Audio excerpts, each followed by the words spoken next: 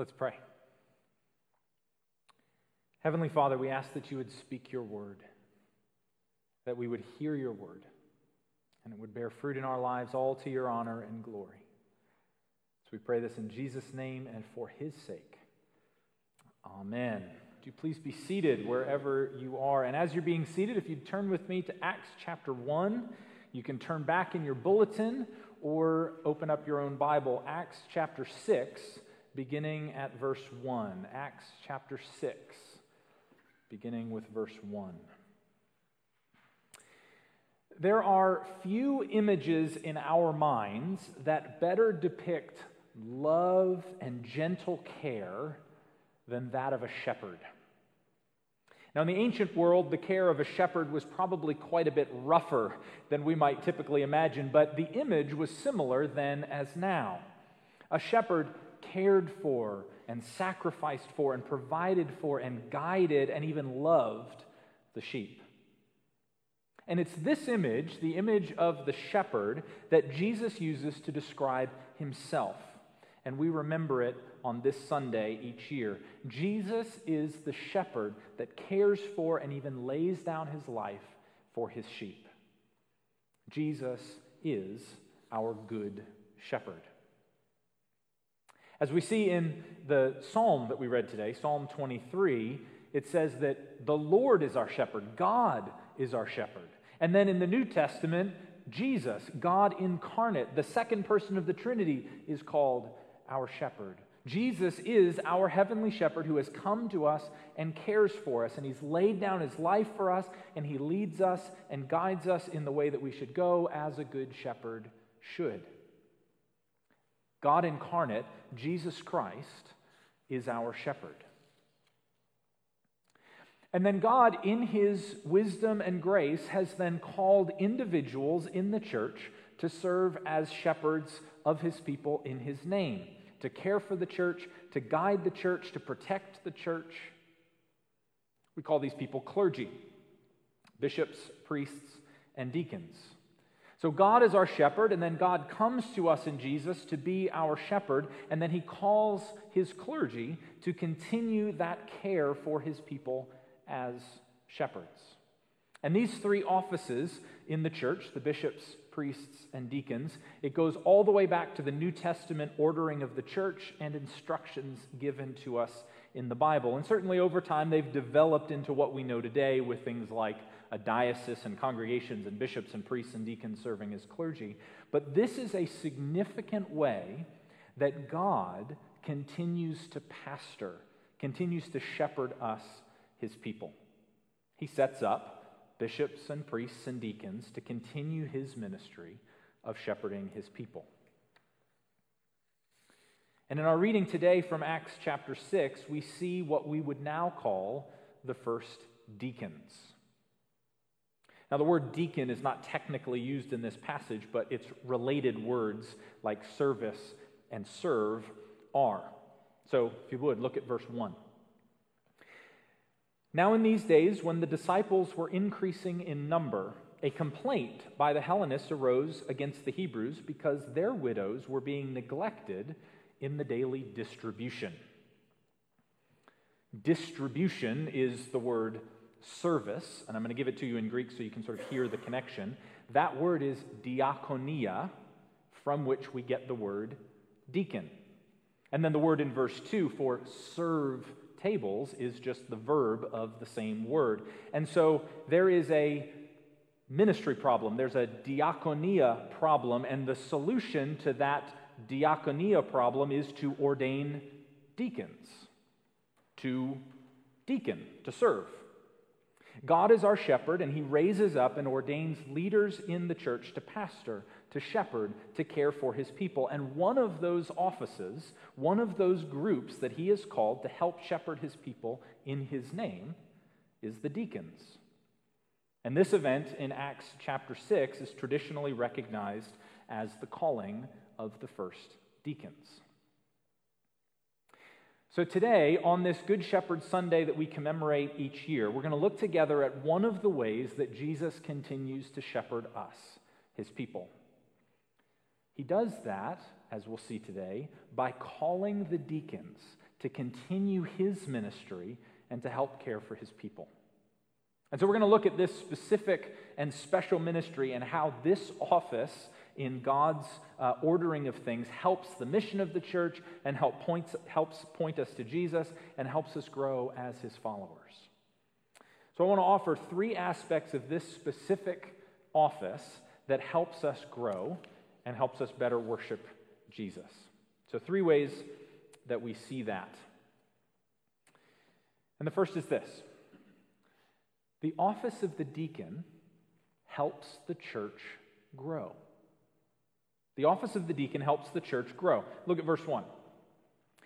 Now, in these days, when the disciples were increasing in number. So this begins with the church is growing. God is at work. People are coming to faith. Lives are being transformed. Many are joining the church, and it's growing. And as it happens, as a church grows, so did the needs.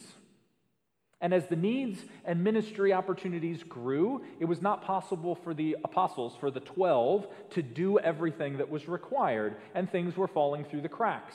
People weren't being shepherded well. Ministry opportunities were being missed. Now, I would say these are problems of growth, but they're problems all the same. So, I've been the solo pastor of a church, and very quickly, as we saw that as we grew in number, it was very clear that if I had to do everything, it was going to fall apart. Partially because, honestly, I'm just not good at everything, and we need to hand off important roles to people who are far better at it than I am. But also, biblically, we see very clearly that one person can't and shouldn't do it all. That's what's happening here in Acts, just on a much larger scale. The church is growing, and as we see, deacons are needed to help keep it growing and deepening. And also, the apostles, these key leaders, need to be able to be free to do what they are uniquely called to do. And so their response in verse 2, they say, it's not right that we should give up preaching the word in order to serve tables. The apostles need to be able to devote themselves to their calling, and they need other godly and gifted and spirit-filled individuals to take over some key ministries in order to help to keep the church growing and deepening. They're not disparaging serving tables. I mean, it sort of sounds like that a little bit to our ears. You know, it sounds a little bit like maybe they're saying it's not right for us to neglect preaching in order to do something that low like serve tables. But that's not their attitude at all. They recognize, and if you see what they do as a result, they recognize that the need here is so important, it's so valuable, that they need to ordain, to use our word, to ordain 7 gifted and godly individuals full of the Holy Spirit to do this essential ministry well, and to help the people of God in service. And so this is actually why today deacons in our tradition are tasked with setting the communion table, following this passage in Acts chapter 6, when the deacons are called to, among other things, serve tables. So at our table, the deacons serve. This is a God-given task that should be appreciated by God's people. So recently I was at our diocesan clergy gathering. This was before all the stay-at-home orders and everything were in effect. And I was asked to do something, and I needed some help. And so I sort of, a little bit under my breath, a little bit loud enough for they could hear me, I said, I need a deacon. And a young deacon, probably 3 or 4 chairs away from me, almost physically jumped out of his chair and said, I'm a deacon. Because he was absolutely ready to step in and help. And the whole point was I needed a helper, and his role is a helping role, so he was instantly ready to jump in and help. His office was needed, and he was immediately ready to help. And that's exactly the model that we see in Acts chapter 6. Some leaders are called to do certain roles, and they need to be freed up to do so. And the office of the deacon is a helping ministry, serving the church and helping, in this case, the bishops and the priests to do what they were called to do. And so the ministry of the deacon helps the church grow because it frees others up to do what they need to do, and it keeps essential ministries of the church going. And this is also a key insight for us here at Holy Cross as we as a church grow. It's a little funny to say that to an empty room, but we've been growing actually quite a bit in the past year. But the reality is, as we see here, things change as that happens. Organizational setups that used to work might not work in the future. As the community changes, new structures and ministries and facilities and things are going to be needed. I find it really interesting to realize that these widows in Acts chapter 6 were not going to have access to the apostles in the same way that they used to, but they're actually going to be cared for much better. The gospel never changes, and as the church grows, it doesn't matter. The gospel will never change. But other things will, and that's actually a good thing. And as we see here, the ministry of the deacons is a God-given way to help keep the church moving forward and reaching lost people and worshiping our Lord. And then as we see in verse 7, after the deacons were called and were ordained, it says, "And the word of God continued to increase, and the number of the disciples multiplied greatly." See, the office of the deacon helps the church grow. Second, the office of the deacon models our service. It models our service. It models service for us. See, we don't ordain deacons to do all the serving. They do an essential service, but they don't do all of the service. And this office of ministry helps set an example for all of us of how we should serve and minister. So as one writer put it, a deacon is, quote, "an enabler of the ministry of all the baptized." Their ministry helps to equip you, and it should help model for you what your service should look like. So in John 13, when Jesus tells his followers to wash one another's feet as he washed theirs, he was talking about all of us. All followers of Jesus are called to serve each other and serve the world. Each and every one of us is called to serve. And the deacon's service should help us learn to serve well by witnessing a really good example of it.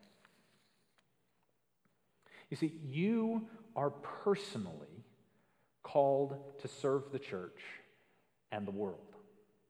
What that looks like will differ from person to person, but you are personally called to serve. Perhaps that's through faithful intercessory prayer on behalf of the church. Perhaps it's through visiting shut-ins or volunteering your time in the church building, serving coffee, serving in the nursery, teaching Sunday school. Maybe it's creatively implementing ministry to the local community. But every single one of us should identify ways that we can serve through the church. Deacons don't do it for us, but they model for us what all of us need to do, serving faithfully and sacrificially in the church and in the world. So the office of deacon helps the church grow, and it models for us our service. And third, and by far the most important, the office of the deacon points us to Jesus. This office points us to Jesus. So deacon means servant. That's what it means. A deacon is, by very nature, called to serve. And doing so should, as the prayer book puts it in the ordination service, a deacon should proclaim Christ at all times through your service. The office of the deacon is supposed to point all of us to Jesus, to proclaim Jesus' love and care for us, and pointing all of us to his service for us. So Jesus says of himself in Mark chapter 10, he says of himself, "For even the Son of Man came not to be served, but to serve, and to give his life as a ransom for many." Or if you will permit me a rather loose translation for effect, "For even the Son of Man came not to be deaconed to, but to deacon, to give his life as a ransom for many." And so our office of deacon is supposed to model for all of us the sort of service that our Lord does for us. Think again of how Jesus humbled himself and washed the disciples' feet. The office of the deacon is supposed to model that kind of service and humility for us, constantly pointing us to Jesus and his service and loving care for us. And as we see here in Acts chapter 6, where the first deacons were called to, among other things, serve tables. So our deacons, in our tradition, prepare the table and invite us to the meal. But Jesus himself says in John 14 that he, Jesus, goes to prepare a place for us. Jesus is described as getting things ready for our ultimate arrival. And the biblical picture in Isaiah and in Revelation depicts our arrival as this great meal when we finally enter the fullness of God's kingdom. And so sort of taking this whole biblical picture of Jesus getting everything ready, the image is of Jesus getting ready and preparing a great meal, marriage feast for us and him together. Or you think of Psalm 23, verse 5, God is depicted as setting a table and hosting us as his guests for his meal. Psalm 23, verse 5, "You prepare a table before me in the presence of my enemies, and you anoint my head with oil, and my cup overflows." And so when we see a deacon setting the table, these are the sorts of things that should be coming to mind. God preparing a table for us and inviting us as his guests. And I want you to let that really sink in. God is pictured as preparing a feast and welcoming us to his table. In Christ, we are invited to the King's table, to God's table, to a feast in which we are among the honored guests. Because of Jesus' death and resurrection for us, because of his great love in choosing to adopt us, because of his great and undeserved grace, we are welcomed to his table. We eat of his food, and we are honored as his guests. And every time we watch as the deacon sets the table at communion, we are reminded of this incredible grace, that God prepares a feast for us and we're invited. So as it says in Revelation, and the priest will say in just a few minutes, "Blessed are those who are invited to the marriage supper of the Lamb." See, friends, we who trust in Jesus, who receive his grace and mercy, and who follow him as members of his church, marvel on marvels, we are invited guests to God's table. The beauty of the gospel message, that we are loved and redeemed and made new and welcomed by God. And our office of the deacon points us to that truth in Jesus. So as we prepare to come to the table for communion, hear again the incredible message of Jesus, that through his grace, you are invited. You are invited to God's banquet. You are welcomed and clothed in Jesus' own righteousness. And as you see in the service of the deacon today, remember that this is part of how God continues to shepherd his people. And that this ministry is for the good and for the growth of the church. And this service is supposed to remind you of your calling to serve. And this is designed to point you to Jesus and his ultimate invitation to his heavenly banquet. And you are invited. This is the truth that we know in Jesus. And those who wear these stoles diagonally across their chest are there to remind us of this. I want to close in prayer using a prayer that would be used in the ordination of a deacon in our tradition. So let's pray. Almighty God, by your divine providence, you appointed various orders of ministers in your church, and you inspired your apostles to appoint to the order of deacons the first martyr Stephen with others. Mercifully behold these your servants, now called to the same office and administration. So fill them with the truth of your doctrine and adorn them with holiness of life, that by word and good example they may faithfully serve you in this office, to the glory of your name and the edification of your church, through the merits of our Savior Jesus Christ, who lives and reigns with you and the Holy Spirit, now and forever. Amen.